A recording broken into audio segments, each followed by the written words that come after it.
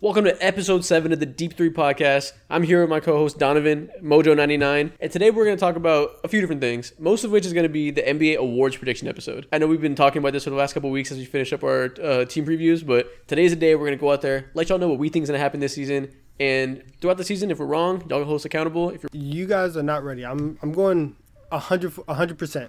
I'm not missing on anything. I'm actually very confident I'm very, very confident about a lot of these picks. I'm very, very confident that you're going to be wrong. I think I'll throw that out there. Nah. Look, before this podcast, Isaac went ahead and rolled out a message telling us to go ahead and post our create our standings and also our predictions and shit like that for the awards. And I came in this bitch like Allen Iverson. I ain't got no practice, bro. All this is gonna be free flowing, and watch me go ahead and dominate you guys. We gonna see at the end of the June. Bro. That's a terrible strategy. I'm gonna let you know that off the top. You are gonna be very off base. Just let everybody know, guys. I am a podcast host that is not prepared. No. That's what I'm saying. He's just setting himself up. Yeah, let's go. Let's run it. I'm ready, boy. But first, we got to do what we always do at the start of the show, and we got to go over some fan hot takes. Let's do it. Make my ears bleed once again. Let's go. So, as always, I got a list of NBA hot takes for you guys. Y'all let me know if these are W takes or L takes.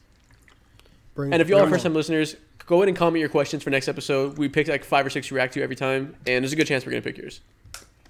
All right, first one. Renade Gamer says that... Renade? It's like grenade with no G. Renade Gamer says that Tatum and Jalen are a better duo than KD and Kyrie. Yeah, that's an L take. That's an L take. At their peak, KD and Kyrie are an elite duo, top 2, top 3. I'm still like unsure about like the potential of Jalen and Jason is very, very high, but I don't think that we've seen them both mesh at the same time at their peak. Yeah. I think it's easy to argue that the Nets duo is the best in the NBA than it is to argue that the Celtics one is better. Yeah. Yeah, absolutely. This question's hard because if we're being real, Jalen and, of course, Tatum have been more productive, and Kyrie and KD have been filled with nothing but disappointments. But the idea of KD and Kyrie in general is just probably the best duo in the entire NBA. Yeah, that's why I see the vision with the take, because like I get it. They performed this. The Nets have had a lot of personnel issues on and off the court. So I don't hate you if you'd rather take the Celtics duo. You have to give it a W in my mind. Oh, okay. I don't think I have to give it a W. I'm still giving it an L, but I understand it. I don't think it's true, so it's an L take. Yeah, I think tying things, your evaluation of players so strictly to results is like a nasty way to look at it because there's so much context that goes into things. Yeah, that is true. All right. Anyway, let's go to the next one. Cozy says that Jimmy Butler is a top 10 player right now. I give that a W take. I'm not mad at it. You can't be mad at it. I'll say W take because I see the vision behind it, but I don't personally believe it, but I see the vision. So I don't. L take. I think he's more like he's like 12 to 15 range. Like he's close, so it's not insane, but I think we talked about this before. I think like the 9th and 10th best players right now is like Jason Tatum and Damian Lillard. I'm not picking Jimmy over either of them. Yeah. I mean that's fair. Like it's not, I'm not gonna like. Again, none of this is like crazy. I feel like a better way of ranking players is by tiers, and for sure. And so like Jimmy's probably in that tier of like can be. So yeah, he's on the lower end of that tier. But I put him in the top of the next tier. I think there's like I would rather have Jason Tatum than Jimmy Butler, like pretty definitively. I know people will debate that one, and a lot of people will say Jimmy, and I get it, but I'd definitely rather take Tatum. I think. Yeah, that's interesting. Okay. I guess. Listen, from your perspective and then from our perspective, this really is coming out to just be a take. Like no W, no L, just take. Yeah, it's definitely debatable. You can't be super passionate about it either way. Yeah. All right, next one. Silgo says that Hakeem Olajuwon is the best international player in NBA history. The best player not coming from the U.S. Hakeem Olajuwon. Trying to think of everybody. Yeah, that's hard. Gotta be him, right? Yeah, it depends. It depends what you call the Virgin Islands, and if you have that's the U.S. territory. Okay, yeah. I give it a W take. Yeah, I'm not gonna put too much thought into it. W. I think the real it's a W take. I think the only way you could question it is if you think Giannis is gonna pass up Hakeem and get into that like top 10 range, which probably too soon to say that. Yeah, so W take. I'll say it. Good job. Too soon, my ass. I'm saying that right now. Who said that? Celtics, Silgo? actually. Me. This guy. That's funny. Okay, last one. Noah says that CP3 is a top 3 playmaker ever. Top 3. There's a lot of good playmakers out there. I feel like top 2 are definitely Magic and LeBron, and then you get into like Stockton, Steve Nash. Like the fight for third spot is pretty hard. I think I would take CP. I think I would take CP over Steve Nash. I might go there. I might go there because I feel like Stockton and Steve, they were more products of their system rather than like drivers of it. Yeah. And I'll say more so Stockton in that one. No, I think Steve Nash is definitely the driver of his system, but I can see why you'd say that for Stockton since it's built around Karl Malone. A lot of his assists are just dumping the ball off to Karl, so I get it. Yeah. I'll say. Off the I top think of my CP3 can have it. It's a W take. Off the top of my head, I'll say W take. These takes are kind of. You know what's crazy? These takes are good takes, but they're kind of cool. I think right now. You're gonna say Jokic, aren't you? Jokic and Luka are both better playmakers right now. I knew it. Jokic and Luka are both better playmakers than Chris Paul right now, and Chris Paul is not like a way worse playmaker than he was in his prime. I'm not going to say those guys are top 3 because I guess we've got to see him do it for longer and longevity, but I think they're definitely both better playmakers. Okay. So are you settling on L take since you think joke? Since you think CP can have it. CP can be number 3 for now. Okay. But I think give a few more years to see them continue their run of dominance because CP has crazy longevity. Let Jokic and Luka both do it for like 10 years like CP has, and they're going to be in this conversation. Okay. I'm not mad at you for that one. That's all the hot takes I got. So I think we can go ahead and get to these award predictions. Let's do it. Which it took us 12 minutes to get here, so sorry to make y'all wait, but I think we should just get it over with and start with MVP. Let's do it. So, I'll start. I want to start. Who do y'all think is going to win MVP this year? I want to start because I have thought long and hard about this, and this is going to kind of change. You'll see my reasoning later in the show, but Joel Embiid's going to be MVP this season. Fair, right? It's solid. It's a pretty safe pick to pick the guy who finished second twice in a row. Yeah, and so but like part of it is because of kind of the way that I feel about the Sixers, which has kind of evolved over the past couple of days. The more and more I've thought about it. But Embiid has been top 3 in the voting for the last 2 years. He was 3rd in 2020. He was runner-up last year. We've seen the trend of guys where like when they've been knocking on the door. And you have other guys who have the voter fatigue. You have Jokic who's gone back to back. He's probably not going to go 3 straight. I don't know if Giannis is going to get 3 in 4 years. And in my opinion, there's only 2 guys at the top of the list that I'm like, okay, this is like your MVP to kind of lose. That's Embiid and Luka. Yeah, and definitely the 2 favorites. Yeah, and so with Embiid, he's an elite scorer. Almost led the league in scoring last. I think he did. It was either him or Giannis. I can't remember who finished. It was Embiid, yeah. Him and LeBron were both, but LeBron didn't have enough play games, so went to Embiid. Yeah, so you have a scoring leader, one of the best defenders in the league at his position. He's consistently in the top 3 of the voting. I think this is finally the year where everybody just looks at him and says, okay, like this is his year. So Embiid's my MVP. That's kind of tough, bro. Yeah, I understand that pick for sure. And you mentioned the vote fatigue for Jokic and everybody. I think it's definitely going to take Jokic out of the running. But I'm going to pick Giannis Antetokounmpo. Okay. Because the vote fatigue didn't let him get it the last 2 years, even though he was just as good as Jokic and like could have arguably done it. It's just nobody wants to give it to him, and Jokic was an anomaly. Now there's been enough time off, and the Bucks are going to be dominant again. I can definitely see Giannis getting back into this mix where it's been long enough that since he hasn't won it, and the people are going to be willing to give him again. That's fair. I like this conversation. I like that pick as well. Giannis is definitely in my top 4. Like preseason MVP voting. I don't know. Right now, MVP is such like narrative driven to the point where like mid-season they were trying to throw Devin Booker in there. You're trying to throw DeMar DeRozan in there. Like it's such a narrative type of award that I don't know if just the sheer dominance of Giannis and the Bucks is going to be enough. And I think the narrative for him is that we know he's the best player in the world. He's been the best player even when Jokic is winning it. It's been enough time since he hasn't won it. It's criminal if he doesn't win it eventually again. So people are going to be like, I feel comfortable stamping him as his best player in the world and letting him win it for a 3rd time.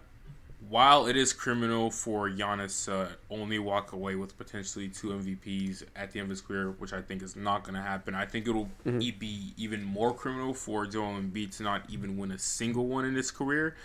And ironically enough, like, those were my top 2 picks, and I was leaning towards Joel Embiid because of the way the 76ers are set up. I think they're going to be a fantastic, like, probably the best team in the NBA. I'm just going to go ahead and say it. They're going to lead they're going to have the best record in the entire NBA. Just because, heads up, I don't have Doc Rivers as my coach of the year, though. Even though that most likely is the case, I'm not going to have Doc Rivers as the coach, bro. He still has, like, the stink bug to him and attached shit like that. But anyways, if they win, it's not because Doc Rivers. Yeah, no, hell no. MVP has to go to Joel Embiid in my mind because he's been so close. He's gotten so much better as a big man / you could say damn near guard now with the way he's fucking breaking down his defenders, bro. And I just think the team is this is the best Joel Embiid led team that he's ever had. Everything is catered towards him. He has his primary ball handler in James Harden, Tyrese Maxey, who plays off the ball damn near perfectly. He got PJ Tucker by his side, who's going to do all the nasty, dirty work. He don't have to go ahead and his team is not going to be absolutely killed because the bench is a good amount better. They got DeAnthony Melton, Montrezl Harrell. I just love this team. As you should. They're going to be fantastic. Yeah. Exactly. So, like, there's no chance that any of us have them outside of our top 3 seeds. Yeah, exactly. And I think this is just finally the year where people just have to give it to him. And I think other people's circumstances are a little bit worse, and that helps Joel Embiid's case because no one's gonna give. I'm sorry. Unless Nikola Jokic goes ahead and wins like 70 games, he's not winning MVP for the 3rd straight year. They don't want to give it to him, bro. They barely wanted to give it to him back-to-back years. They barely wanted to give him the first time, you know what I'm saying? I don't think Steph Curry's going to go off. Kawhi Leonard and MVP don't sound right in the same conversation, bro. Like, and as for Giannis, voter fatigue's a real thing, and I still think that people might be slightly hesitant to go ahead and give it to him. But your argument was very valid. The problem with the Joel Embiid pick is obviously it's a good pick, but what if James Harden comes back and he's looking great again, and he's not MVP form, but he's like all NBA fantastic form again? Maybe we'll get the situation like we have the Warriors, where having 2 of the best players alive just takes away from each other, and neither one of them can win. I think it's a very real possibility. Okay, but that's having Steph Curry and KD in 2017. It's much different than having even a good James Harden than having James Harden and Joel Embiid right now. So like I guess I mean it's still like I use that example, but it's not the only instance we've seen teams that are too good to have an MVP winner. Like we've had plenty of instances where the stars take away from each other because maybe people were like, oh, I'd give him the vote, but I'd also give the other guy the vote. Like it's not an exclusively Warriors thing. Outside of the Warriors, give me an example. Because off the top of my head, I can't remember. I can't remember in recent history something like that happening. I gotta think. I mean, I don't know exactly, but people talk about it all the time. I'm not necessarily saying that's been like we can point to a single year where that's directly happened, but you know what I'm talking about. People use it all the time. But I feel like the main causes of that was the Warriors, was the fact that like you have 2 top 5 players on your team, and so like I can't do that. Even when the Nets were well, actually not. I'll take that back because the Nets have been a mess. I was thinking about them as a hard example because maybe the first year when they were formed, when they were at their peak of their powers and people thought they were going to be running through titles, nobody was going to give KD the MVP because he has James Harden and Kyrie, even if he would have been good enough. Like that's a perfect example. Like it happens that way. I think okay. Even aside from Joel, the one person that none of us mentioned that I think is obviously like I kind of mentioned it, but like Luka. Yeah, I can tell you why I'm not picking Luka. The knock on Luka has always been he comes into camp fat and he plays his way into shape throughout the season, and that's why like second half of the season Luka is just god tier, and so if he could do that over 82 games, then he could do that. If the Eurobasket stuff that he was doing in the offseason was real, and now he's in shape coming into camp, like, are you guys at all thinking about Luka potentially being the MVP now that he's gonna have the body type that he needs to sustain 82 games at that level? I'll let you go first, Mohammed. No, I don't think Luka's gonna go ahead and get it because there's like 3 things that factor into the MVP conversation is like narrative, the numbers, and how much you win. And Luka's probably gonna have I don't really think there's going to be a real narrative for him. I think the narrative he's going to have the numbers. Is very There's a strong narrative. He's a favorite right now. Luka has been. People have been trying to hand Luka the award for the last 3 years. He's the betting favorite.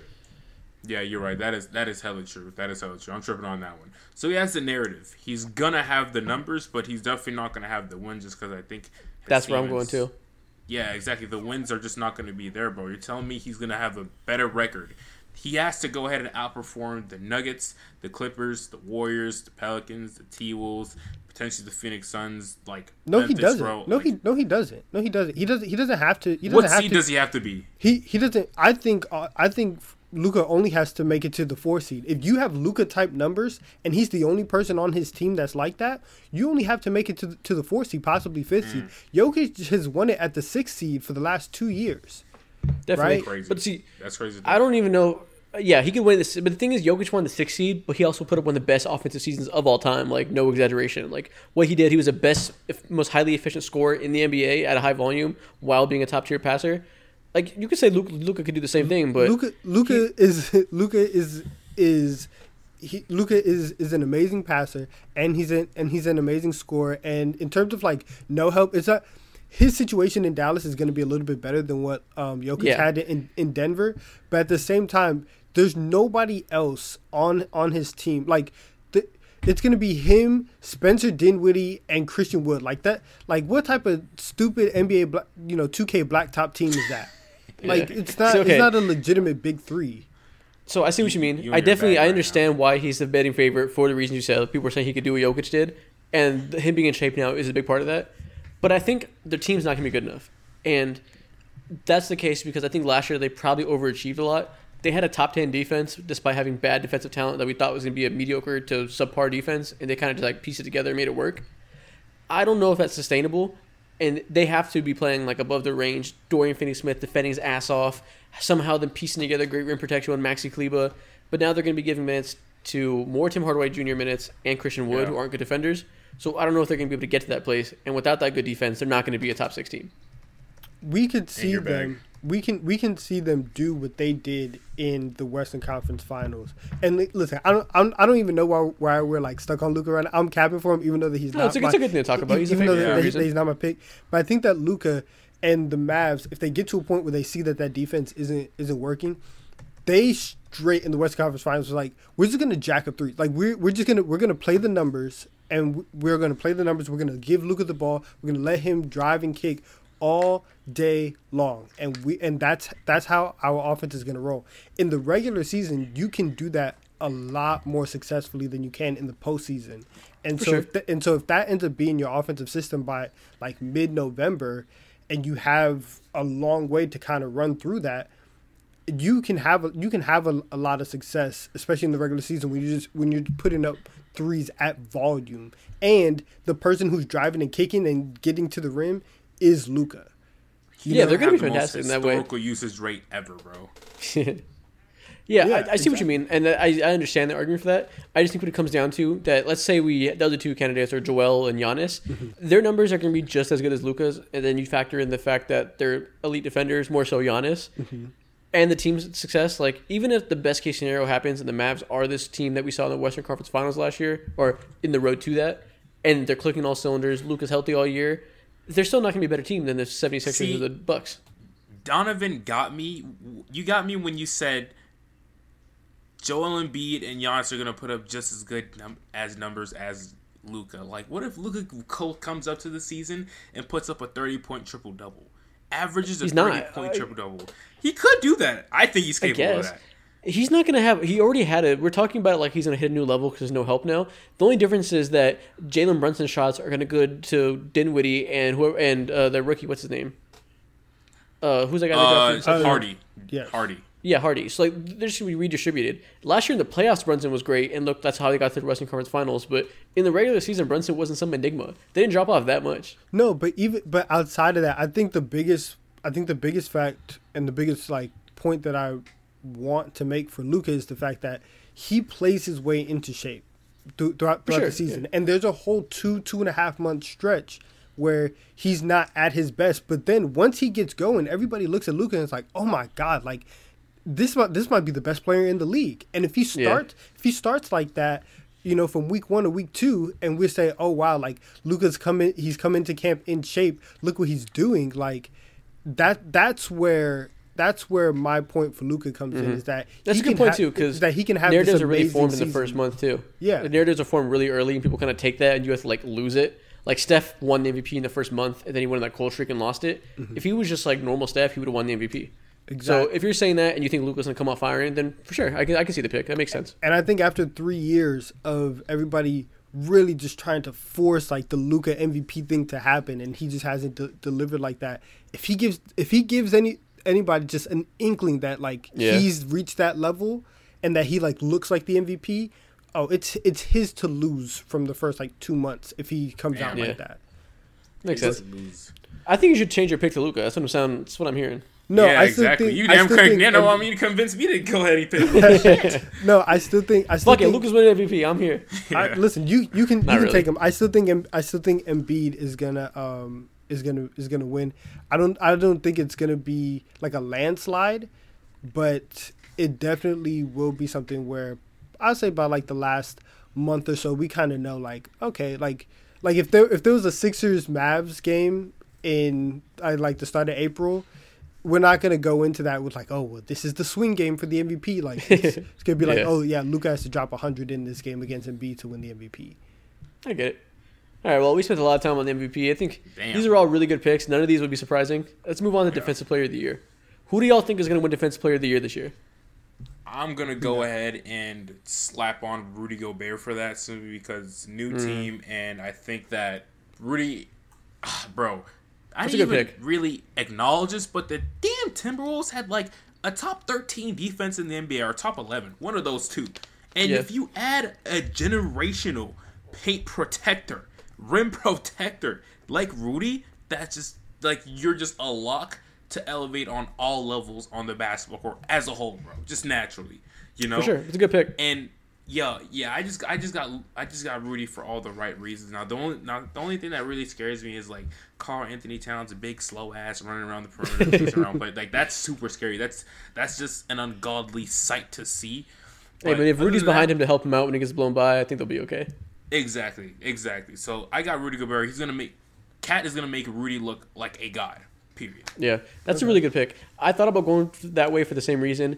People are going to have like the narrative that Rudy's finally out of Utah. They're going to be winning a lot of games. And they're going to be like, look what Rudy can do with the right system, with the better players around and whatever. I can see that happening. I'm personally going to go to the Miami Heat and pick Bam Adebayo.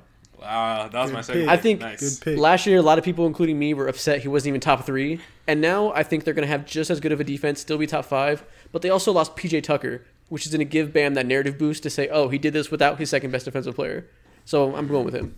That is a great pick, Isaac, because it's the exact same pick that I'm making. I'm taking Bam for DPOY because for everything that you said, and like Mo, you said the Timberwolves were they were 13th in the league in defensive rating last year. Miami was 4th in defensive rating of the year. We had a really weird year where Marcus Smart ends up getting Defensive Player of the Year. And I don't think anybody really like considers Marcus Smart the best defensive player. And I don't know about that one. Nobody considers him the best defensive guard. I think a lot of people still consider Drew Holiday to be a better defensive guard. But you talk about Bam. They are going to put so much on his plate just as a player, offensively and defensively. And he is going to be one of the most versatile defenders in the league this year. He's going to be switching, guarding guards, guarding bigs, and just on a nightly basis, especially in the East, where there's just going to be so much firepower, and he just has so much to do on a nightly basis. I think Bam ends up jumping into the top 3 and getting it. Yeah, you speak my language.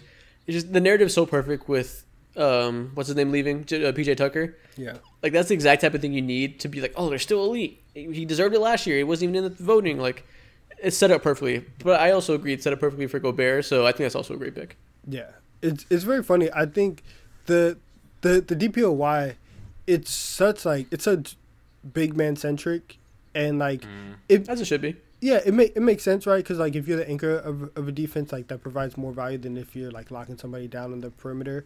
But do you think that Drew Holiday can maybe jump in there at all? No. So who's your top 3 then? Okay, he wants to be in there before Drew Holiday. Yeah. I think Giannis is kind of a lock to always be top 3. Like, was he top 3 last year? I will check that. Yeah, I think the safe pick is Giannis. Like, the guard won it last year because the Celtics have such an enigma of a defense, and people were kind of like, there was a media campaign to like finally give it to a guard because it's too big man centric. And you know, the bag Twitter guys that are like, oh, Big's overrated, give it to the guy who lock on the perimeter. Like, they got what they wanted, and Marcus won. But the reality is, bigs are far more impactful for a reason. It's because affecting shots at the rim, you can do more than you can being out on the perimeter. So we're going to go back to seeing bigs win. So this is very funny. So Rudy was 3rd in voting. And Giannis was 6th. So Marcus Smart was 1st. Mikal Bridges ended up 2nd. Bridges is a good pick. And Bridges isn't going to win it, but he's a good top 3 pick. So it was Smart, Bridges, Gobert, Bam, Jaren Jackson Jr., and then Giannis at 6. Yeah, I forgot. Giannis didn't make it because their defense wasn't quite as good because Brook Lopez was out the whole year. So Giannis kind of had to be the anchor instead of being the weak side defender that he usually is. But now he's going to go back to being his normal role where he's a monster and insanely impactful. Yeah. But I can see Bridges being top 3. It wouldn't surprise me. What's the next award? I think especially, and this would be the last thing that we say on this, but I think especially like now that we're moving backwards, so it's like, okay, we're gonna give the award to the guard, and then it's like, all right, well, a wing has to get it now, and then slowly work our way back up to the big. Yeah, that's the annoying part. Like, it's gonna be like all that. After last year started as Firestorm, it's gonna be like, perimeter play won last year. Why shouldn't they always be in the top 3? And we're just gonna see that like virtue signaling voting. Yeah. All right, anyways, I'm glad we can agree on the top 2. Yeah. What's next? Next one, Rookie of the Year. Who do y'all think is gonna win NBA Rookie of the Year?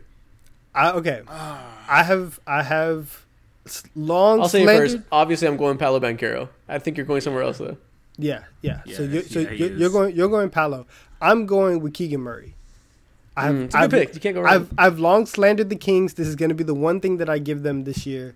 But I think that the Kings, offensively, like they're going to get up and down the floor, and I think that there's going to be a lot of opportunities for Keegan to flourish offensively. This is the most positive I've heard him talk about the Kings in my entire life. Listen, most he's ever done in his life. Listen, I'm glad that we have this on video because we can just run this back for the next 6 months. The last time. I'm not praising them anymore. I can't stand the Kings.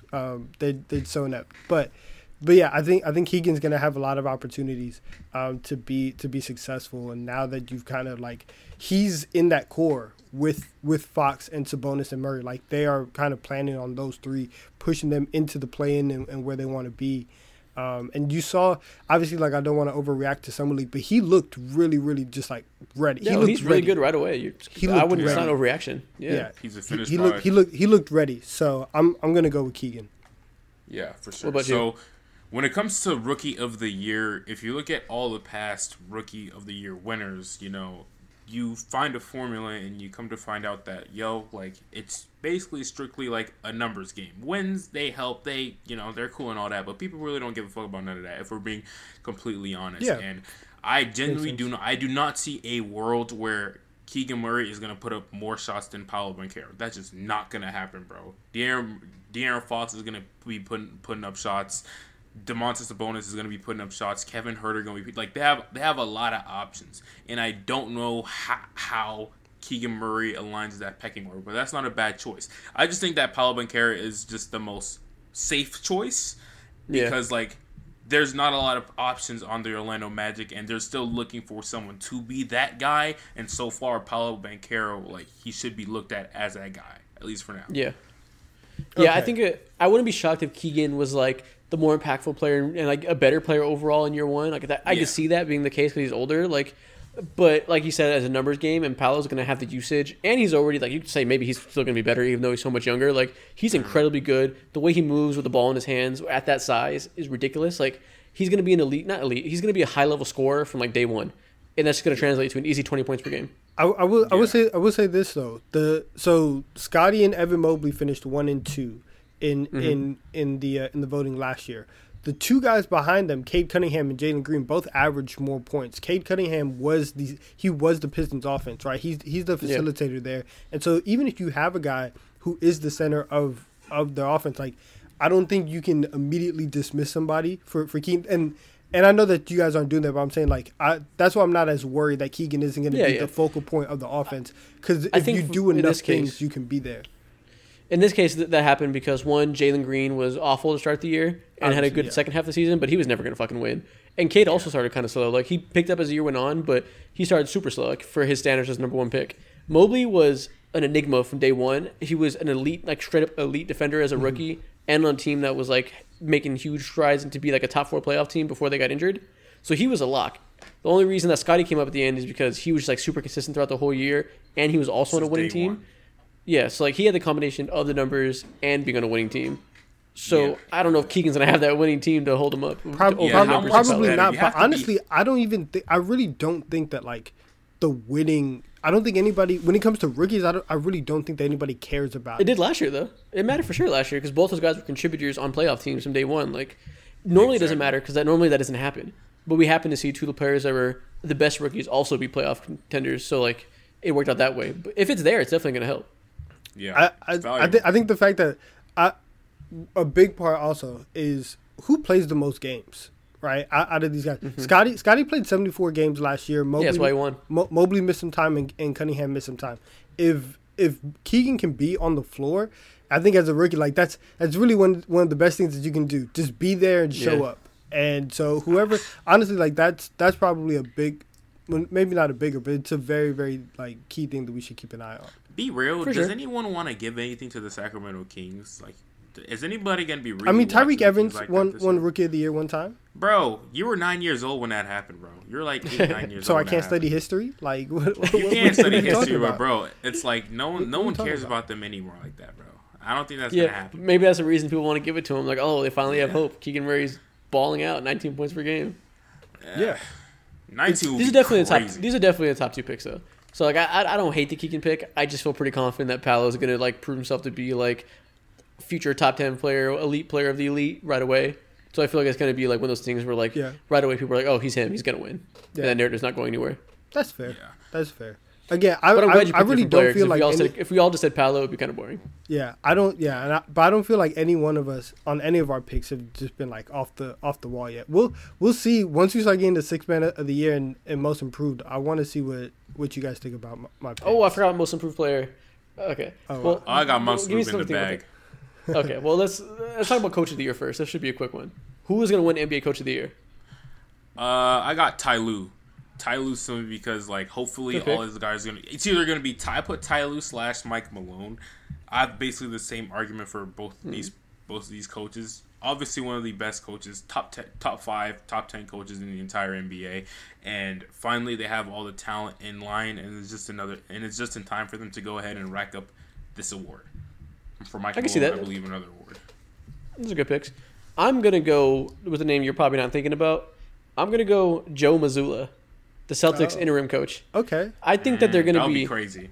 The one thing that concerns me is not having Robert Williams for the start of the season, but I think they're going to be just as good as last year, still a top 2-3 seed, and you're going to have the narrative that you have this turmoil if they don't have their coach, and the new guy comes in and he's just like elite, keeps them where they are all year. I think that's an easy win. It's kind of like what Luke Walton did, where he went like 25-0 or whatever it was whenever Steve Kerr was out, but for a whole season. Okay. Damn, okay. That's tough, bro. That's tough. I like that. The only reason why I'm not flying with that, and my standings will show or reflect that, is because Rob Williams is so important to that defense, bro. So I like that pick. You're hella bold for that, but just move. What you got, Donovan? So this is really weird. But I don't know if you can win it from here. But I kind of like Willie Green.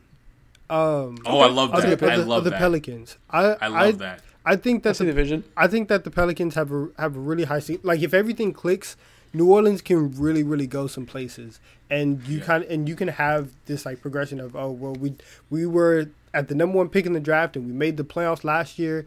We were in the play-in and fought really hard to get to the playoffs. We pushed the Suns to 6 games. Like there's now that we get our star player back, we're gonna go even further, right? We're gonna win more games. There's a real progression for them there. So I think that if Zion is there and he can stay healthy and they won 36 games last year. You get them a couple games over 500 and you get them an 8-game increase in a tough Western Conference.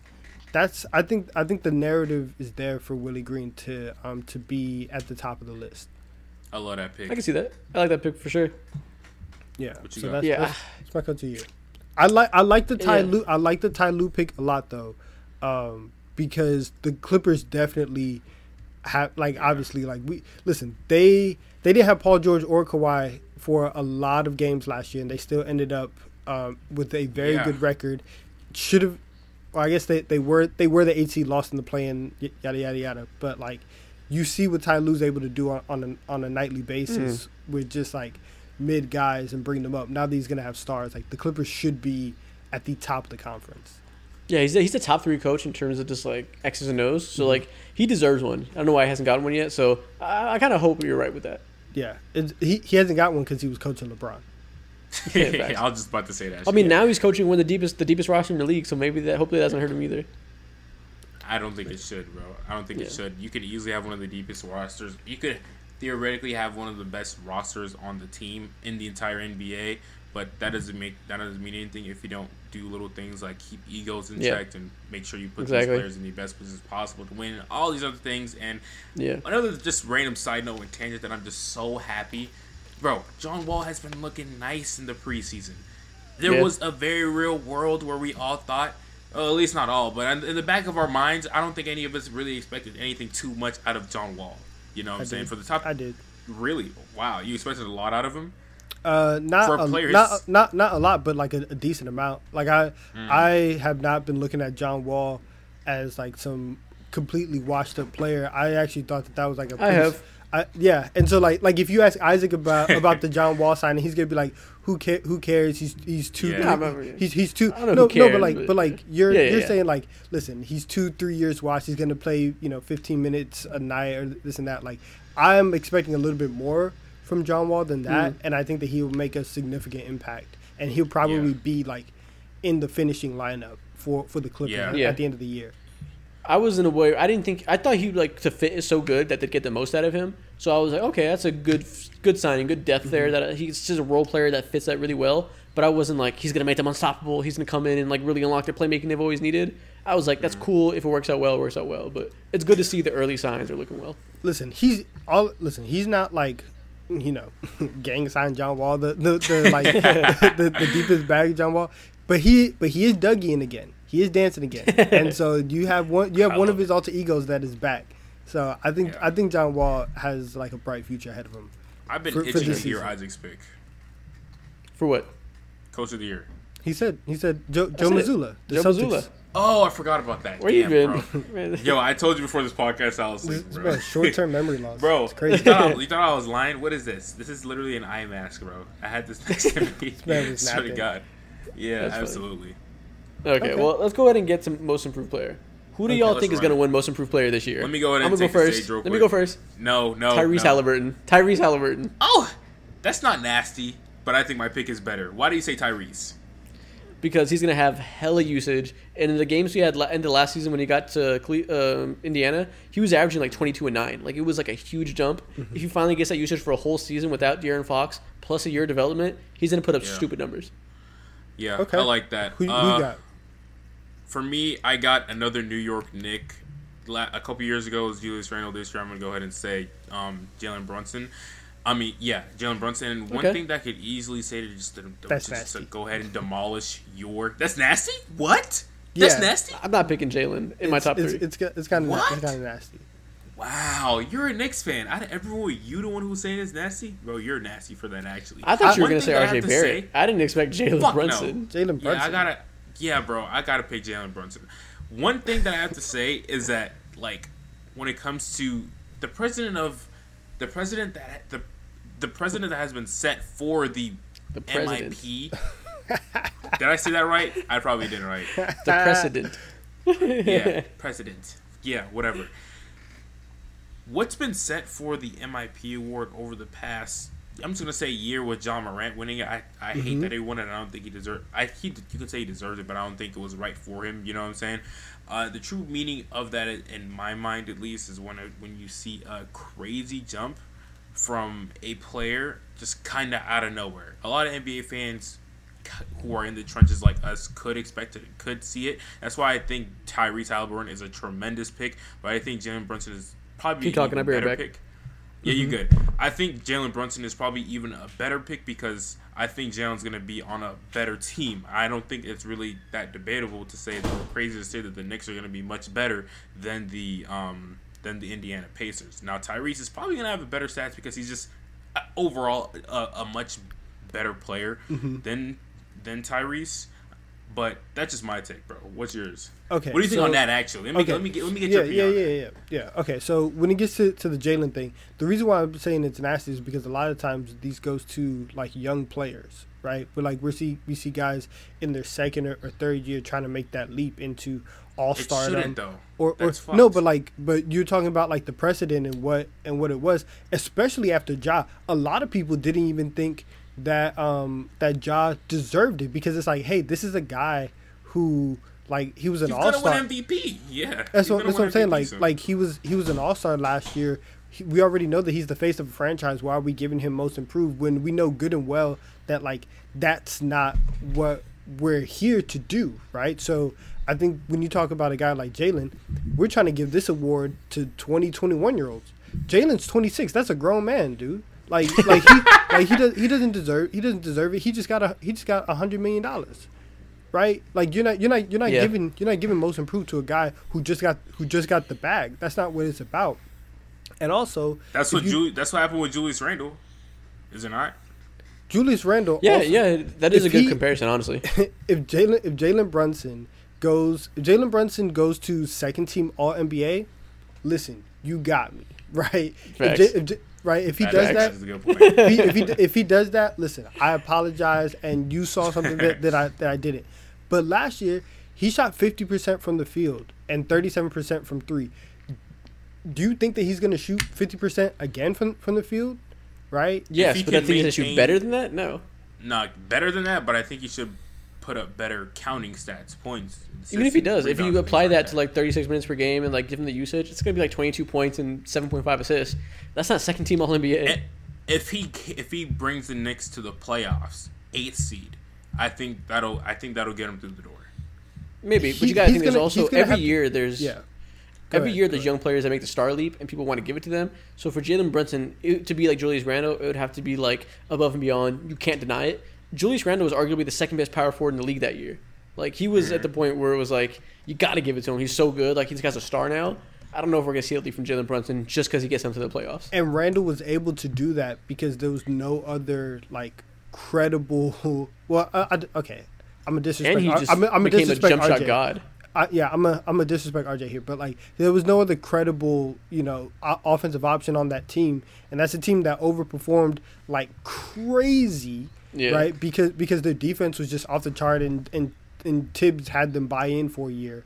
But like Isaac said, if Jalen Brunson is going to make every single turnaround jumper, if he's going to shoot 40% from three, if he's going to continue shooting 50% from the field, then okay, sure. If he's going to be one of the 4 best guards in the league, by all means, Mo, you got it. That's not happening. You're making me look like you make me sound like a lunatic with that. No, it was a crazy pick. So, like, no, that's a crazy. It's not crazy. It's not crazy. I see why you say that. I see where the logic comes from.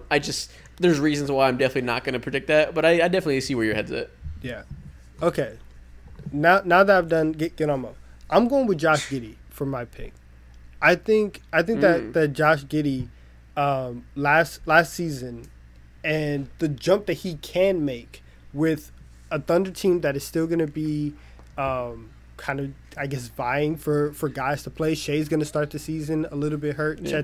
Chet's not there. And you have Giddey, who is a really good passer. He can rebound. He last season, he didn't shoot well, right? He only shot 42% from the field. He shot 26% from three. If he becomes just a little bit better, right? If that 42 goes to 45 or that 26 goes to 30, and now you're talking about instead of 12 points a game, he's at 16, maybe 16 and a half, along with the other things that he's doing, I think that there's a jump to be made for Giddey. So that's why I'm going to take him as my pick. I like that. I think we're not going to see second-year players win it all the time like we did with Ja. Like, Ja was such a special circumstance because he became one of the most electrifying, arguably one of the best players in the NBA. So I think it's going to be hard to break that second-year precedent for Giddey. But I see it. He's going to make that type of leap. I agree with you. I think that pick is even nastier than what you said about me with Jalen Brunson. Bro. What? Crazy. No, it's not. Yeah, that's How? even That's worse. right. How? Do you think Josh Be Giddey's real, ass Isaac. for some That's reason? even I don't worse. know why. Let's be real. No, it's not. Who? So you think Josh Giddey has a better chance of winning it than Jalen Brunson? Yes. What are we talking about? Yes. This is a mid-off for real. I don't know. Like, either one of them going to win it, but I think so. Yeah, I think Giddey's would be more deserving than Jalen Brunson would. He's a second-year player. Your guy's 26, and you're trying to give him most improved, bro. How old was Julius Randle when he won it? Bro, Julius Randle is a special case because he became second-team All-NBA. How many times do we gotta say that's it? what I'm saying.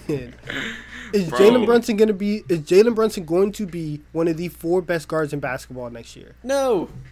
I know that's a tough predicament you're putting me on. No. You're saying all that stuff. That's a yes or no question. Yes or no? Is he going to be one of the 4 best? Okay, absolutely not. Absolutely not. Then the precedent of the jump that Julius Randle made is not there anymore. Bro, you're putting me in a nasty debacle right now. Because you made a nasty pick. No, that's you did this to yourself. Your pick is so much worse. What are you talking about? Okay. Josh Giddey, are you serious right now? Okay. What is this counting stat going to look like for him to win Most Improved Player of the Year? What is it going to look like? 17? Tell me Josh is going to be 17? 17-10. Yeah, he can have 17-10. Why do you think Josh Giddey's so bad? Just like the second time you said this. Josh Giddey's really good. He's good. I would love to have a player like him on my team, but Josh Giddey again. I don't think he's him. That's my Josh Giddey last year, just straight counting stats, averaged 12.5 points, 7.8 rebounds, 6.4 assists, 0.9 steals. If he gets that up to 17 to 6, we'll go 16.5 points, 2 more buckets a game. 16.5 points, 8.1 rebounds, 7 assists, and 1 steal.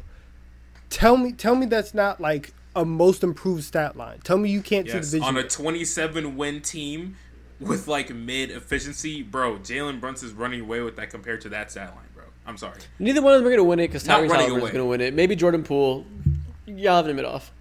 Yeah, this is a mid-off right now. I ain't gonna lie, this is disgusting. You're not going to All y'all disrespect Josh should- Giddey all like y'all that. should- You're not going to disrespect Josh argue Giddey on like this? that. You're crazy for this. No, he's not going to win it. You're right because he's a second-year player, and that's not going to happen unless he became an all-star. So, whatever. Isaac, just for the sake of my pride, if you were to bet money on it, who would you rather place your bets on? Giddey or I'd rather throw my money into a wishing well. I don't know. I guess I'd pick Brunson because a second-year player is not going to win it, but I cool, would I'm fucking done. hate that pick. I would be Alright, I'd never I'm done. expecting to see that money again. I'm done. All right, cool. I feel better now. Let's go. Who's going to win? Who's going to win Sixth Man of the Year this year? I'm taking Malcolm Brogdon. That's a great pick. I'm That's- taking Malcolm Brogdon. I forgot about Malcolm Brogdon. I wrote down Jordan Poole, but I think I might pick Malcolm Brogdon now that you mentioned it. Yes, See, sir. This is gonna be the lamest argument conversation ever because I'm like, yo, I don't know if you guys remember this, but whenever we tend to talk about the Celtics, I always talk to you guys about, yo, you gotta remember Malcolm Brogdon. He's there. Last time we seen him healthy, he was playing like, I may be tripping, but something near along the lines of 20-7 or something like that. Something like that. And he's crazy bro. efficient, yeah. Yeah, exactly. He's crazy efficient. He's a great defender. You know what I'm saying? He could be the facilitator that the Celtics have been looking for. Could be playing a part of closing lineups, things of that nature. And I just love him on this team, bro. I love him as a player. Yeah. I hated when the Bucks got rid of him. I hated it.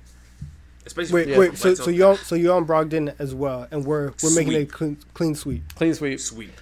Love it. I mean, this one's easy. I think like this is like a near lock, especially because Tyler Hero might start. There's a lot of chatter about that. It's like Malcolm Brogdon's clearly the best sixth man in terms of like caliber of player that's currently coming off the bench. I still think Jordan Poole has some validity there if you think he's going to make that leap, especially because like what we saw in the playoffs last year, there's a big like hype around him. People are thinking he's like star in the making. So you can see the narrative being there, especially if the Celtics are the Warriors are top tier again. Yeah. But you got to go with Brogdon. Like we already know what he's going to be. If he's healthy, he's in. And Mo, you talked about his numbers. The last time I have him up right here. So the last time he was out on the floor last year, he finished 19.1 points per game, 5.9 assists, 5 rebounds per game, and he did it while shooting. Dang, and that was on a bad year from three. He shot 31% from three last season, 45% from the field. If he can listen, he's a career 37% shooter from three. He gets that up, he gets that back up, and we're here. And so clean sweep. I think we don't even got to talk much about it. Like we all know he's going to win it, or he should be the favorite to win. I should say. Maybe he'll get hurt. Who knows? Yeah. But I think we should just move on to the standings. Let's do it. Okay, so we're gonna go conference by conference. Let's start with East. This is pretty difficult. How we're gonna do it is we're gonna go by blocks of 4 teams. So I feel like can we all agree that the bottom 4 teams are Detroit, Charlotte, Orlando, and Indiana? Yeah. Yes. So I don't think the order for the last 4 matters. We're just gonna clump them all together as the non-playoff teams that are tanking, still rebuilding. We can do that. So we can go the play-in teams now, 7 through 11. I'll let you know who I got first. At 7, I have, don't kill me, the Atlanta Hawks. Calm down, Mohammed. Just shut up. Just keep going. Atlanta Hawks at 7. Keep going. Toronto Raptors at 8. New York Knicks at 9. Chicago Bulls at 10. And Washington at 11. Okay, that's fair. That's I have the same teams. In what order? So I have Toronto at 7, Atlanta at 8, Chicago at 9, New York at 10, Washington at 11. Oh. Mohammed, tell us yours before we get into the arguments. Okay, so at 7, you're going through 7 through 11, right? Correct? Yeah. Yep. Cool. Okay, so at 7, I have the Brooklyn Nets. At 8, I got the Raptors. At 9, I got the Bulls. 10, I got the Wizards. And then at 11, I think I got... Who do I have at 11? So you have the Knicks at 11. Yeah, exactly. That's what I'm going to say, yeah. You nasty bitch. You picked Jalen Brunson to be the most improved players because he takes in the playoffs, and you put him at 11? This is why you have to do preparation, you unprepared fuck. Look, as we've been talking throughout this conversation, bro, I'm just like, I really like the Washington Wizards, and I believe in Bradley Beal and Jordan, but I couldn't put him over Brad. I couldn't put him over the Wizards. Mute his mic. Yeah. Mute his mic. Okay, so let's start with the Wizards. So I think we all agree the Wizards and Knicks are going to be in the bottom tier, trying to get into that last spot. Actually, I have the Bulls at 10, so I think the Knicks are going to be better than the Bulls. I think that actually the Knicks with competent point guard play led by Jalen Brunson, maybe RJ Barrett takes a leap that Knicks fans seem to think he's already taken, but maybe he actually becomes a good two-way player. Yeah. Julius Randle can't be worse than he was last year, so he's going to make some sort of positive regression. And Isaiah Hartenstein's a really good pickup. I just see it come together for them to be a very bottom-tier playing team, but be able to be better than expected. Yes, I think everything that you said is right. I think that Chicago is just going to be a little bit better, but I think that Washington and New York are interchangeable. They're going to be separated by like 1-2 games max. Yeah. Oh, I should say why I think Chicago is going to fall to 10. Yes. I think losing Lonzo Ball sucks, and I don't know if Lonzo Ball is ever going to be healthy this year. I think it's at the point now where his injuries are so nagging that we have to assume that maybe he's just not going to be who we thought he is the whole season. RIP to his career. Yeah. Damn. But and Vucevic signing didn't look too great. He's a year older. Like DeMar DeRozan had the best season of his career. Maybe it's hard to predict. He does that again at the age of 30, whatever he is. So Patrick Williams, I'm just not high on him. Patrick Williams, young player. A lot of Bulls fans. I feel like he's really controversial, and I think a lot of Bulls fans, at least this season, are going to come to the realization that he's really not the goods. He's okay, but he's not the goods. The other day, he just got benched in a preseason game. For, what's his name, Javonte Green? I don't know his name. I forgot about his name. Yeah. Still my mind. Yeah, Javonte Green. That's He's good. Tough. He's good. All right. So I think the main thing of contention here is that we have Atlanta. I have at 7. Donovan has them at 8. You think Atlanta's top 6. You put the Brooklyn Nets behind Atlanta? I think that's kind of disgusting. Yeah, the Brooklyn Nets have Kyrie and KD led team together, both of them. They've given me no reason to go ahead and propel them over a team like the Atlanta Hawks, who have shown, I don't want to say a level of consistency because Trey just got on the scene and things of that nature, but they haven't given me a reason to go ahead and put them above them.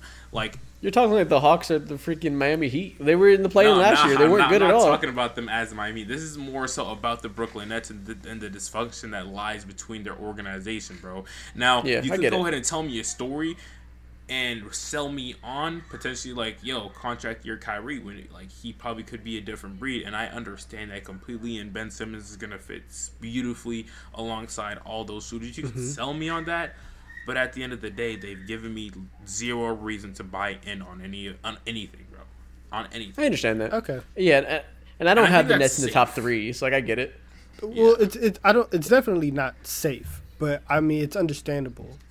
So, yeah. Okay. In the day, it's a one-spot difference for me. I'll give that spoiler alert. So I don't think it's insanely incomprehensible for Atlanta to jump to 6. Like, that wouldn't shock me at all. But I feel comfortable saying that if all things go as according to plan, because we can't assume injuries, dysfunction, and whatnot. If things just go chalk, I'm thinking the Nets are going to be for sure the better team. I just think the offensive ceiling you have with those two lead players, Ben Simmons fits in perfectly as a connective tissue. The team's going to let him thrive in a way he's never been able to because he's had Joel Embiid next to him. I think we're going to see an unlocked Ben Simmons on both sides of the court, and I think the ceiling there is too high not to put them top 6. For sure. All right, let's actually take the next segment. Let's just go 1 through 6. Let's just go playing and then just non-playing. Yeah. Okay.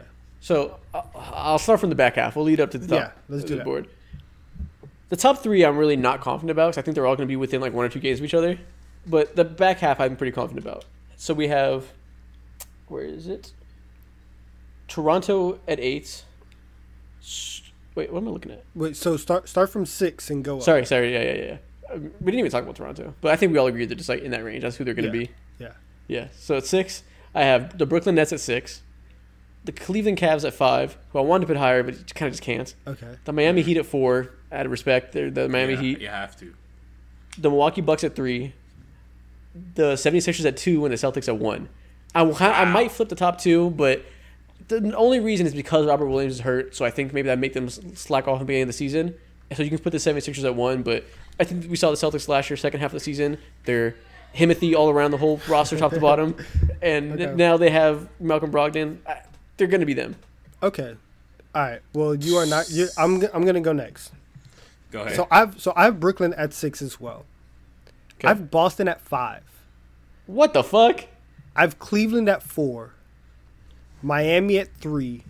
Philly at 2. And Milwaukee at 1. Okay. I'm vibing with your Boston pick. And that's why I have it. Y'all are insane. My thing with especially the non-playing teams, I would be shocked if the 1 seed and the 6 seed were separated by anything more than 5 games. I think for sure. I agree. I think the East is going to be extremely close. And so when we're talking about 4, 5, and 6, to me, it's kind of just like a crapshoot a little bit because I think it's all just going to end up random. And it's like, oh, well, you lost last year, the 2 through 4 seed all had the same record, and it was just decided by tiebreakers. Mm-hmm. So for me, me putting Boston at 5 isn't necessarily oh, they're gonna suck this year. They could be just as good as Philly, but I think that Rob Will's injury in the beginning of the season might put them behind the 8 ball going forward, and they might have to catch up a little bit to where everybody else is at. And obviously, all of these predictions are assuming everybody stays healthy for the year. Yeah, but see, I'm not assuming that. I picked the Celtics at 1 because I think their depth is so good that they're the team I think can sustain injuries the most. Like you said, they're all so close to each other. I think the Celtics have the best chance of making it through because of all that depth. Okay, that's Muhammad, give us your list. Okay, so I'm not mad at anything that you guys said. Isaac, we're on completely different ends of this. I think that the turmoil that the Celtics felt within the organization is seriously going to hurt them, and also the importance of Robert Williams is they're going to see that. They're going to really see that once he's not on the court anymore. So I have at 6 the Boston Celtics. At 5, I have the Hawks. I have to. At 4, I will bet you whatever you want that the Celtics are going to have more wins than the Hawks. Dude, I would bet you anything that the Celtics are better than the Hawks. Did you forget how slow the Celtics started last season? Do we all forget? Did you forget how amazing they finished? Yeah, they finished amazingly, bro. But I'm just look. They finished amazingly with no turmoil at that time, and also they're pretty much Look, you can argue with you love mid on that on another day. I do not love mid, bro. All right. Okay. So 6 Boston, 5 Hawks, 4 Cavs, 3 you gotta have the Miami Heat, 2 Bucks, and number 1 I gotta have the Sixers. Okay. Any discrepancies? I think we're all in agreement where each team is. I think we're all also flirting with the 76ers being at the top. I kind of want to put them there. I might flip. You might have convinced me to put the 76ers 1, Celtics 2, but I'm not putting them at a top 3. But I see the vision. Yeah. As for the Celtics, dude, I just feel so sorry for that organization. They always just have the Celtics and their fans. They've portrayed to me just how inconsistent this team could be, and for the most part throughout this Jason Tatum, Jaylen Brown stint that they've had, they've been more inconsistent than not, and they finally got over that hump, I believe. But I also believe that because of all this turmoil that that was felt throughout their organization from head to toe. Like, I don't think that. Now they do have Malcolm Brogdon. I just feel so torn about the Celtics at times, you know? I don't feel that torn. I don't think the Ime Udoka thing is going to be that big of a deal to them. Like, obviously it sucks not having him there. They have his lead assistant there. They're going to have the same exact system that they found last year in the second half of the year that made them so great. They're going to be playing the exact same style of ball, same players that clearly mesh together and figured out how to win. They're coming off a deep run that shows them they have that confidence that they can make it that far. They're not going to have the same players, though, because Robert, who knows when he's going to come back? 3 months from now, I think? Or maybe they'll be back by December, which just sucks. But they weren't just like awful without him. Like, he missed time last year too, and they missed time in the playoffs, and they still made it to the finals. Like, they can win without Robert Williams. We're talking about him like it's the Lakers without LeBron. Like, they'll be fine overall. Like, obviously it limits their ceiling. If he wasn't there all year, I would agree. But they can make do without him. They still have Al Horford.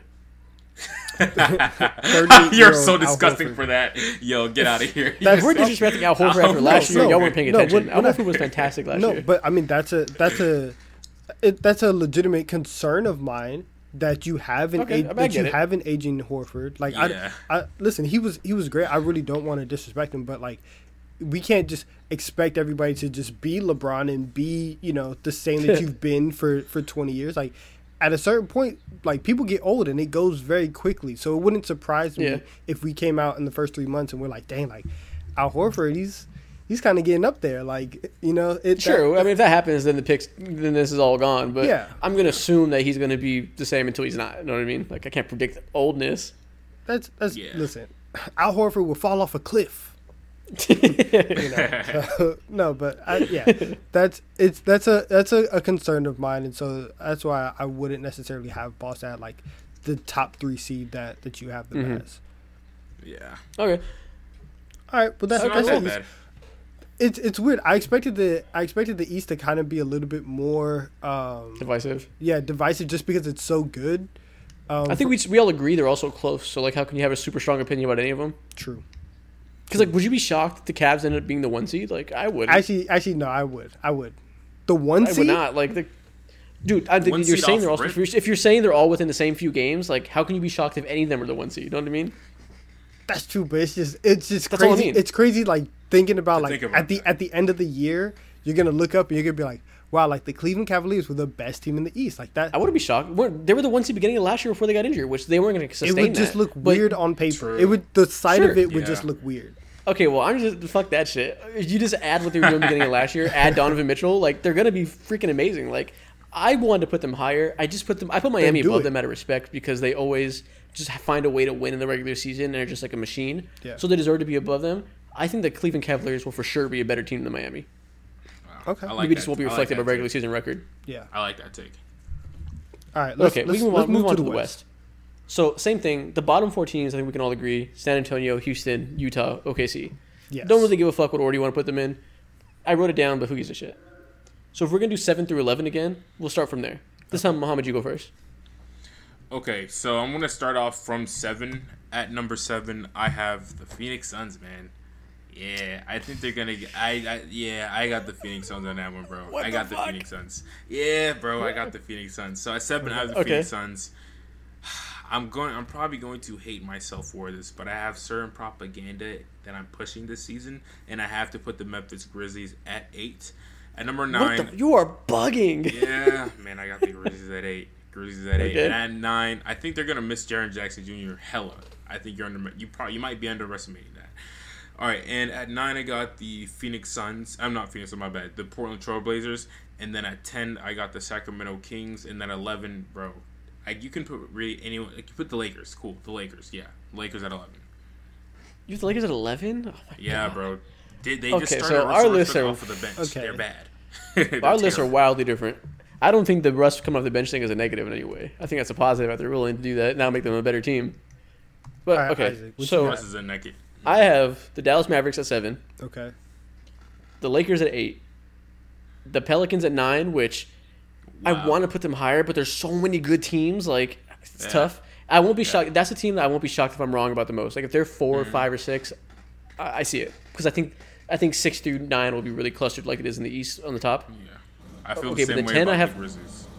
Yeah. 10, I have Portland. What is that noise? Yeah. It's a car. Oh, shit. Okay. At 10, I have the Trailblazers. Yeah. And at 11, I have Sacramento. Okay. So okay. I don't. Sacramento's just worse than these teams. Mm. What about you, Donovan? All right. So here's what we got. Right. So for 7. Okay, I'm gonna change my list right now. Damn. So at 7, I have the I Minnesota can't take this Timberwolves. seriously at all. I have the Minnesota Timberwolves Timberwolves at 7. Oh. At 8, I have the Phoenix Suns.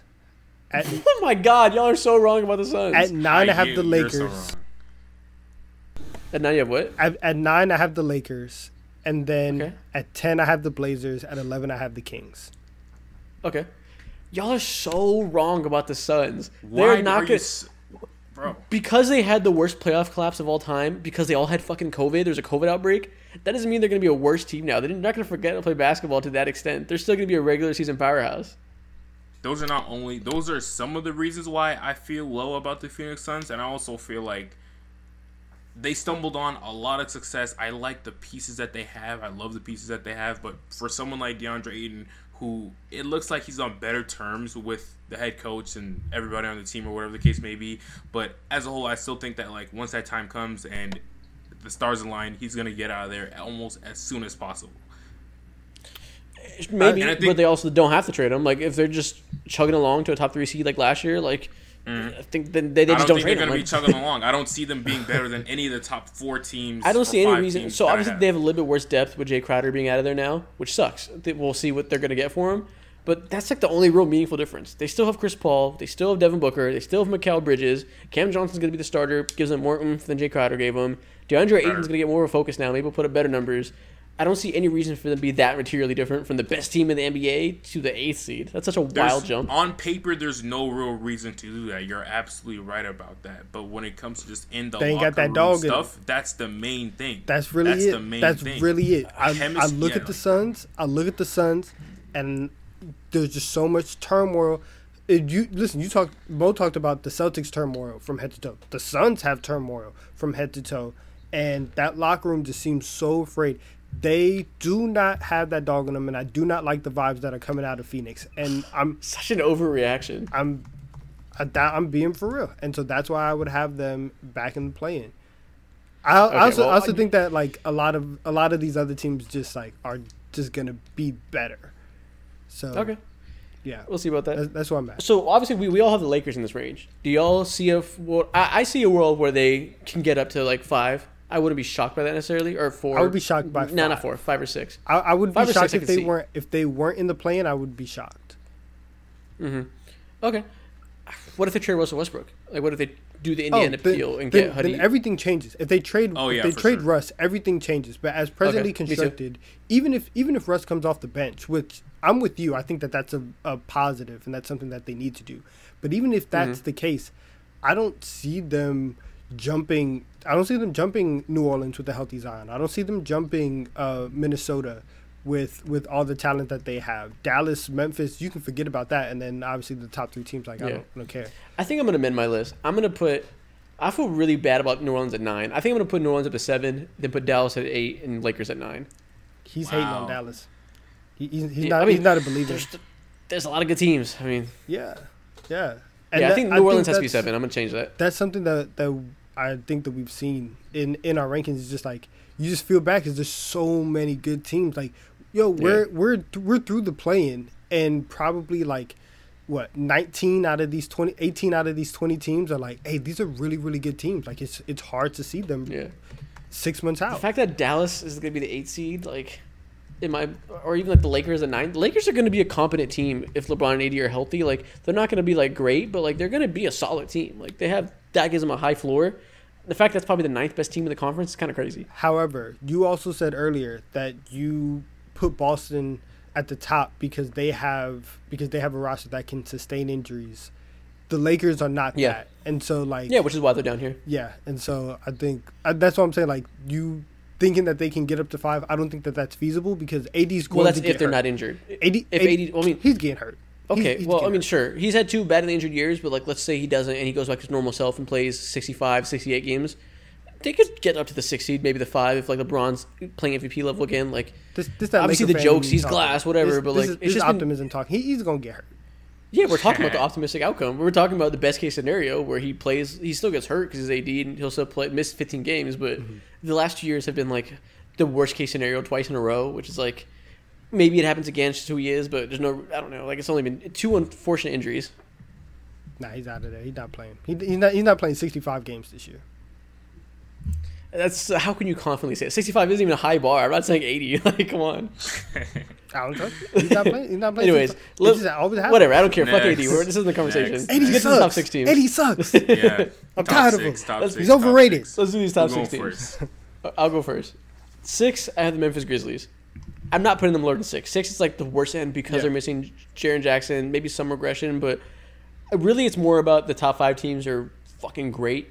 I think Minnesota will be nearly as good as they were last year. 5, I got the Clippers, who should be higher. They're going to be a higher level of contender, but I think because Kawhi will sit a lot, Paul George will probably sit a lot, they're not going to be quite as high. But also, I won't be shocked if I'm wrong because they have the crazy depth to sustain them in the regular season. But again, I think it's just more about the top 4 teams are going to be really good in the regular season. 4, I have Minnesota. Every Rudy Gobert team is a regular season powerhouse. They surround him with great offensive talent. It's going to work well in the regular season. But I won't be shocked if Clippers are above them. 3, I have Golden State. I don't got to say nothing against Golden State. I kind of want to put them higher. 2, I have Phoenix, who I don't think there's going to be a big difference in the regular season from last year. I think they'll get over the drama and be another powerhouse. 1, I have the Denver Nuggets. Okay. I'm gonna give you my list and then we'll compare. So I have the Pelicans at 6. I have the Mavericks at 5. I have Memphis at 4, Golden State at 3, Denver at 2, and then the Clippers at 1. I don't see them playing enough games to get the 1 with their stars. I like that. I think if Paul George is there for a majority of the year, and even if Kawhi is in and out, right? Like they won enough games last year to where they could be the 8 seed, and they did have Paul George for a lot of those games.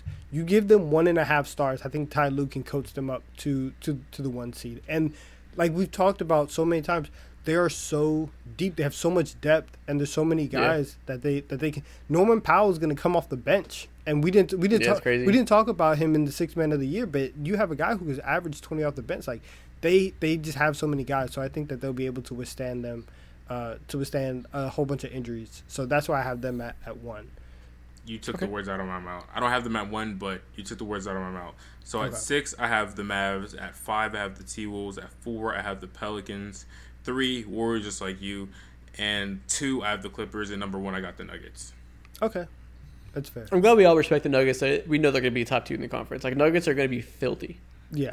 And that was honestly one of the hardest picks on here. The 1 and 2 and then the 6 and 7 were the hardest for me. And I like, you know what? I'm gonna switch it. Put the Nuggets at the 1 seed, clean sweep. We're all back the Nuggets to be the 1 seed. If we all think Nuggets are gonna win the 1 seed, how are we not considering Jokic more for MVP? Because narratives, people, Yeah, I know, but like at a certain point, if he's just as good, and now they have the 1 seed, so they show that it's like. LeBron might be undeniable. LeBron James never won 3 MVPs. The last person to win 3 MVPs in a row was Larry Bird. LeBron James never deserved 3 MVPs in a row. Jokic might. Did you just say that? Is that how you feeling? Yeah. Go each year. Like what year? When I say that, he's obviously is good enough to win it. I'm not saying that, but we're talking about narrative and we're talking about the things that. Okay, so maybe never mind. I'll change that. He should have won Derrick Rose MVP, so that should have been a 3-peat. But we're talking about he won 2, and then. No, but I mean, so I think realistically what that means when you say that is that the 3rd year came around and they didn't want to pick him. Because if I would predict one before that doesn't matter because that's not realistic. But there's never been a time where LeBron won 2 in a row and the 3rd year he should have won it. You know what I mean? Like, there's always a more deserving candidate that made sense.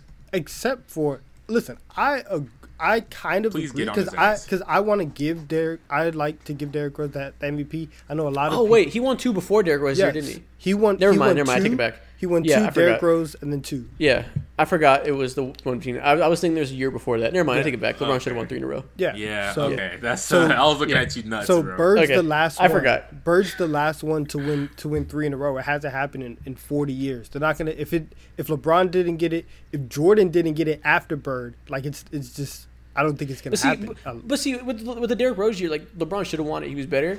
But that was a special circumstance because Derrick Rose was like this enigma. Everybody loved him. He took the team to 1 seed. Like people were like wanting to give him that award because it was such a lovable story. And LeBron was the villain because he went to Miami. So like Jokic isn't the villain. I guess you could say he is to some crowds, but not to NBA voters. Who the fuck is he a villain to, bro? The fuck? Yeah, I mean some people that are like, oh, he's overrated. He doesn't have a bag. He's white. He sucks. Like. He's white, he sucks. Like, someone, you're telling the truth. No one ever wanted to say that, bro. But let's be real. A lot of people think what it is. Let's be real. But now, he's not that villain factor. About Jokic, now when we talk about Jokic, because the thing that held Giannis from a third straight MVP was, all right, you have to do it in the playoffs for us to consider you like a great player again. Like that. What held Giannis MVP is that Jokic burst on the scene, being an all-time level offensive player. Like. No. Giannis had those 2 MVPs and choked both years, and like he had a bad 2019 in the conference finals, and then they got blown out in the bubble in 2020. And everyone's like, listen, we recognize that you're great, but until you do it in the playoffs, we're not giving you the MVP anymore. Sure, but what I'm saying is there was a clear reason. Like Jokic was that reason. Like if Giannis was like clearly best player, it could have went to him still, even though people would have had to stomach that. But Jokic was Jokic, and he clearly deserved it. Like he had a better regular season than Giannis. Maybe if we're saying Luka's going to do that, or if one of you thinks Joel's finally going to get his turn. But if we're all saying they're going to be the 1 seed in a stacked conference, that's going to imply that Jokic is still playing at the level he's going to be playing at. And at that point, there has to be a pretty good argument for it. It's just not going to happen. It's just not. I think the voter fatigue is just going to be too real. Voter fatigue only works if there's a more deserving candidate, and we don't know if there's going to be. That's what I'm saying. I'm telling you, it's not going to happen. It's not a logical argument. Like it's just not going. It's not going to be dead. It's not going to be a thing. There's going to be 2 guys who are going to be as deserving as Jokic, or at least one in Embiid. And if you have Giannis, who you think is going to be top 3 in DPOY voting, and then is already as well, like if he's as good. Let's compare him to Embiid. We're all agreeing that the 76ers are going to be a top 3 seed. Yes. Let's say they're the 2 seed. And we're all agreeing the Nuggets are the runaway 1 seed. If they're the 1 seed and Jokic is just as good as he was last year, Joel is just as good as he was last year with a 2 seed. The argument for Joel last year was his team was better. They had more wins. Now Jokic is still a better player and has more wins himself. How could you possibly put Joel ahead of him, even though he has an All-NBA teammate? I'm telling you, that's going to be the situation because obviously everything that I've said on this podcast is going to happen. So the Nuggets are going to be the 1 seed. The Sixers are going to be the 2 seed. I will guarantee you, if the Nuggets have more wins than the Sixers, Joel would not win the MVP. That is ridiculous. They are going to give Joel. They're not giving anybody 3 straight MVP. LeBron didn't do it. Jordan didn't do it. It's not happening. Do you hear yourself? The argument was that Joel had more wins. If he doesn't have more wins, there's no argument for Joel being better than Jokic. I know what you're saying. Even I'm if saying that you're right. You're right, but there has to be a deserving candidate that makes sense for them to use the excuse of voter fatigue. You have to have an out that makes sense to be able to say, this is why I didn't pick Jokic. If there's no realistic out that's logical, then it's kind of hard to not pick Jokic. No, but I'm saying, you're saying that and here's the difference. You're saying that I'm saying Joel Embiid is not a logical. If you think that the Nuggets have more wins, you can't pick Jokic. You can't pick Embiid. No, that's not what I'm saying. And actually, maybe it is. That's not what I'm going to address. What I am going to say is that voter fatigue isn't something that happens on the back end. It happens on the front end. And so because people have voter fatigue, it affects the way that they look at the entire season. And so Jokic's entire season is going to be looked at differently because he has 2 MVPs already. And so we're going to be looking for a reason not to give it to Jokic. We're going to be looking for a reason. I agree. Not to, but you have to have that reason. Somebody else. They're already going to be looking to if the voters want to give Joel Embiid the MVP, he will get the MVP, and whatever narrative is needed will be constructed to give him. You're talking about this like it's not that. No, come on. We can track everything that has been a narrative pick. It still makes sense because people point to a reason logically on the court. Maybe they twist it whichever way they want to interpret it, but there's still the way to twist it. And I'm only saying, so if you want to say Luka's going to win it, sure. I'm just saying that if you're going to predict the Nuggets being one and the 76ers not being one, he's not going to win it. It'll be Luka if you really think somebody has to win it besides Jokic. I'm trying to pull this up. Let me pull something. I need to see that. Y'all are going at it, bro. Oh my goodness. This is a feisty episode, and we're not even talking to it. Y'all are going to the depth of this. It is. It is. I mean, you can't. Just it's only because of the context of last year. If that was the argument last year, and that's why you think Joel should have won it, you can't flip it. Like otherwise, it just would not make sense at all. So again, maybe it just means that Luka's gonna win. If that's the case, then sure. But Jokic, with these things we're mapping out, with Jokic being 1 seed, Joel cannot win it. This 1v1 is. It will still happen. It will still happen. I'm letting you know it's going to happen. Yeah. It's going to happen.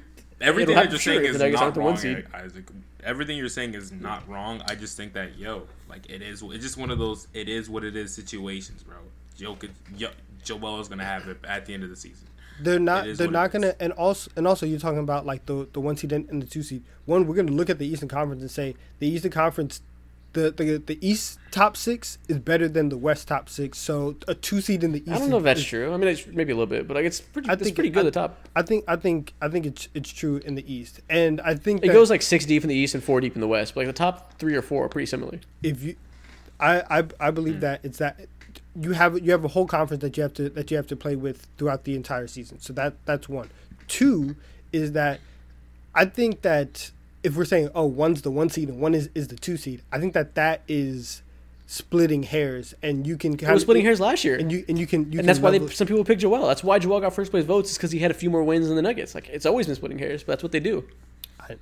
I'm saying if that's the Isaac just did it. I mean, Donovan just did it. No, because if you are splitting hairs on the wins, right? Then that is where I'm saying the voter fatigue that came in at the start of the season, where you're like, we have like Jokic, he has 2, we have to give it to Joel, and then the baseline of, hey, we're gonna go and we're gonna go off the wins, and that's like 1 and 2, that's gonna be out of there. So now the only thing that's left is, we just really want to give it to Joel, and he's going to get.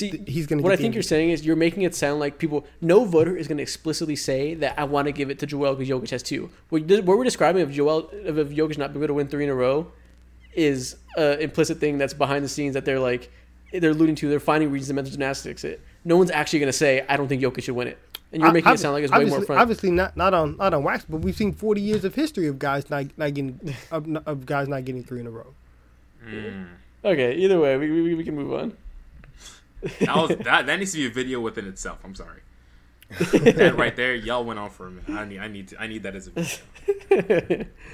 Okay, well, we have some TikToks to get to before we wrap up the episode, so I think we should get to that. Let's go. Let's do that. That's funny. Donovan, you want to do the first one? Yeah. The BR list? Let's get this. All right. So as you guys know, Bleacher Report put out a top 100 players they're projecting for next year. We're going to react to those names. Yeah. All right. Let's start the... I'm going to get into my Isaac bag. I'm going to try to get my TikTok cook on. You know what I'm saying? All right. So I'm going to give you guys a couple players. You tell me where you think Bleacher Report ranked them in their list. LeBron James. The top 100 list. Oh, yeah. All right. I'll start. Okay. I got you. You ready? All right. Go ahead and just talk. Cool. So damn. So I'm going to list off some players, and you tell me... Damn it, Mo! Don't laugh. Don't laugh, Mo. Sorry. Don't laugh. I'm trying to be serious. Trying to get into character. All right. So I'm gonna give you guys some players, and you tell me where you think Bleacher Report ranked them in their top 100 list. LeBron James. They definitely didn't put him top 3. 8. Yeah, they didn't put him. I'm gonna go 8. I think yeah, that's safe. I'm gonna go ahead and say 6. Mo, you are correct. He is number 6 on the list. Swear to God, I ain't looking. Good. I'm glad he's higher. He should still be top 4. I'm gonna go ahead and say that. All right, for sure. Our guy that we talked about last time, Jaylen Brown. Okay, this is funny. This is hard. I feel like they're probably really high on Jaylen Brown. Yeah, I'm gonna say I bet 17. they put him somewhere like I was gonna say 18. Mo, where are you going? 17. 19 for Jaylen Brown. Okay. Damn. Okay. A little high for me. But yeah, I like that. Okay. Next, Ja Morant. Ooh. They probably put him stupid high. Yeah, they probably put him above. They didn't put him above LeBron. Surely not. I'm gonna go 8. They probably put him at 8. I was just about to say the same thing, but I can't say the same thing, so I'm gonna say 9. They put Ja Morant at number 10. Okay. Top 10 in the Okay, I'd probably put him like 12 or 13. Okay. Yeah, it's not terrible. All right, next player, Jason Tatum. He's probably 5. Did they put him at 5? Did they put him above LeBron? I think they might have. They probably do that. You guys are being real generous. Jason Tatum is at 7. Wow. Okay, that was my second guess. Makes sense. Okay. I'm glad they put him behind LeBron. Yeah. People putting Tatum over LeBron already is wild. Yeah. All right, next guy. We got Anthony Davis. Oh, they probably put him lowest. They probably put him like 14. Damn. Anthony Davis is ranked the number 17th best player in the NBA. Whoa. That's fucking stupid. He's hurt, not washed. Like, what are we doing? Number 17 for Anthony Davis. All right, next one on the ridiculous. list. Damian Lillard. 13. 15. I would say. 15. I bet they're doing way too low on him because he was hurt. All right, we're going to split the difference. He is 14. Okay. 14 on the I list. That. That's not He should be number 10. He should be much higher. All right, Donovan Mitchell. Donovan Mitchell's a hard one. Yeah. Did they put Jaylen Brown Jaylen was Brown over 7. Donovan Mitchell? Yeah. Ugh. 20. They put him too low. I'm gonna say 19. Change your pick. They put Jaylen Brown at 19. Yeah, they put Jaylen Brown at 19. So I have to say they might put him at 18 or something like that. They put Donovan Mitchell at 21. Okay. Okay. I think Donovan Mitchell's better than Jaylen Brown. Yeah, for sure. I agree with you with that one. I'm high on Jaylen Brown, but I'm not literally that high on him. All right. All right, last guy. Zion Williamson. Oh, this is tough. I don't know what they did with him, given the fact that he didn't play last year. Yeah. 23? 23, I guess? 24 sounds fair.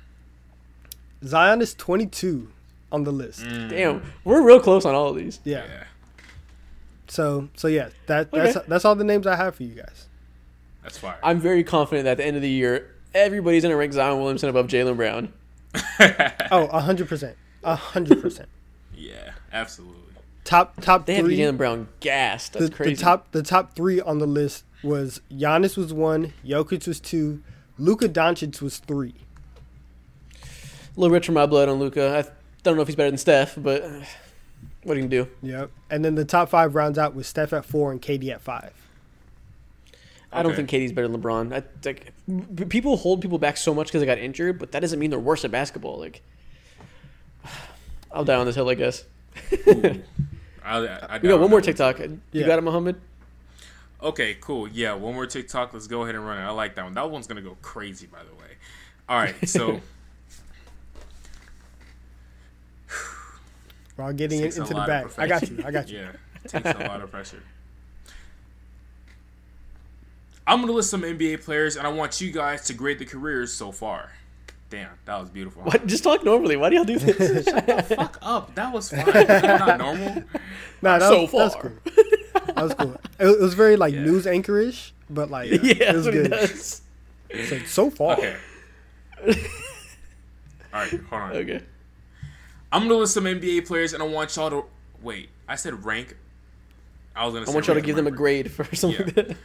I'm going to rank some NBA... I'm going to give you guys some NBA players, and I want you to grade their careers so far. Okay. Very interested in this concept. So, I like this a lot. First player, D'Angelo Russell. Ooh.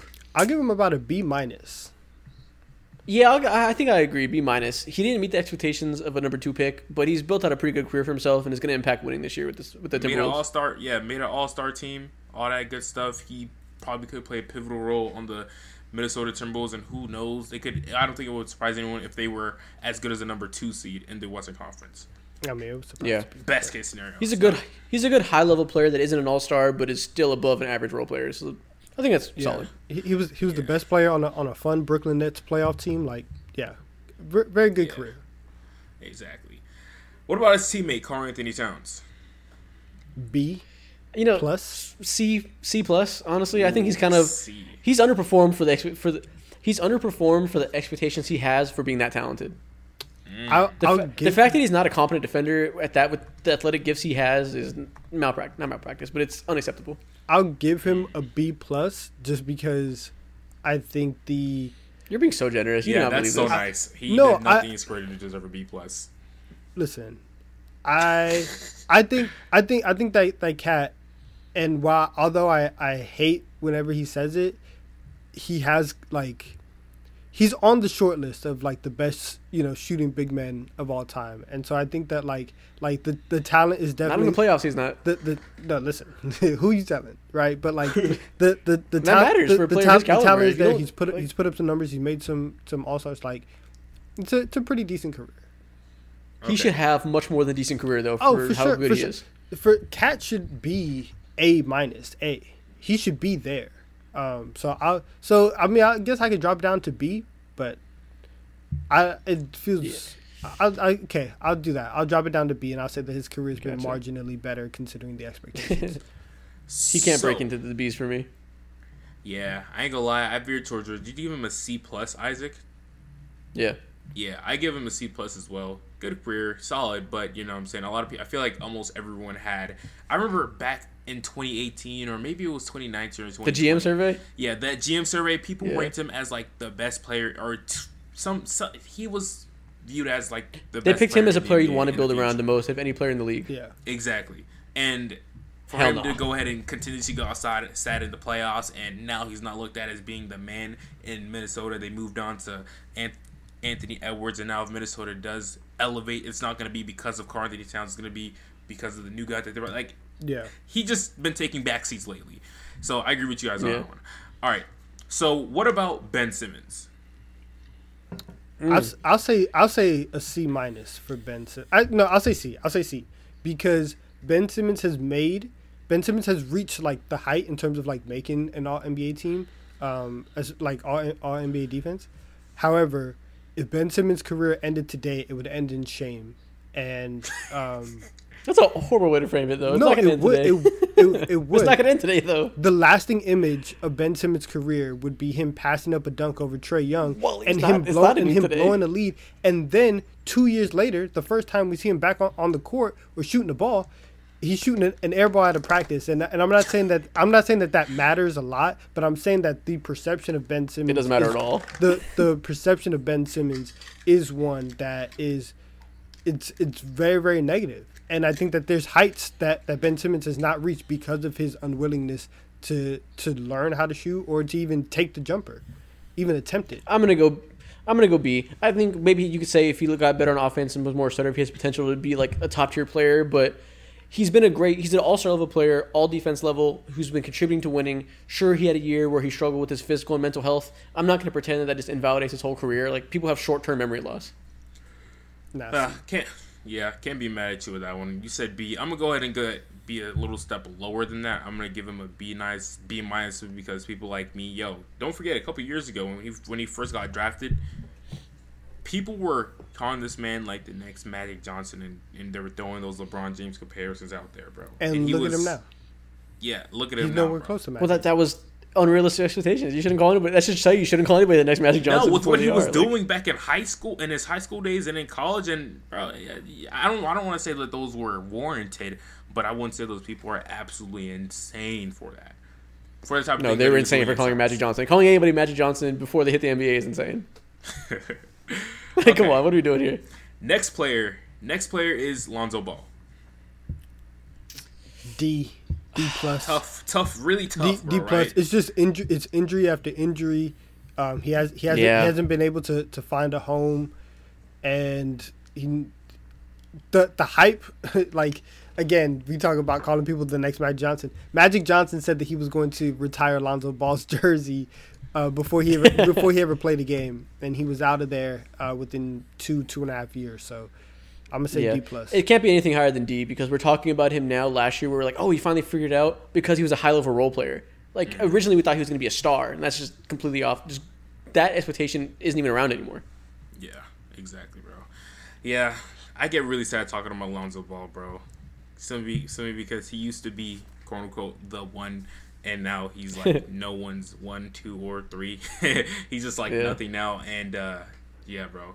I want to give him a C plus though. C plus because he's not a lost cause. I mean, he might be. But it's not his fault. It's not his fault. His knee is falling off the bone. Yeah. It's not his fault. Who's next? But that's all that I have for now. I think this series is going to go stupid, and I want to save other names for another day. All right, cool. Okay. Well, I think we're done then. This is a long ass episode. We had a lot to talk about. Got a couple of debates in there. It was a good episode. So if y'all are still around here, salute to you. This is a long ass podcast. I appreciate you. If you are, be sure to like and subscribe. If you're listening on Spotify, rate us 5 stars. Follow us on our socials. You'll see them on the screen right now. And yeah, we'll see you next time.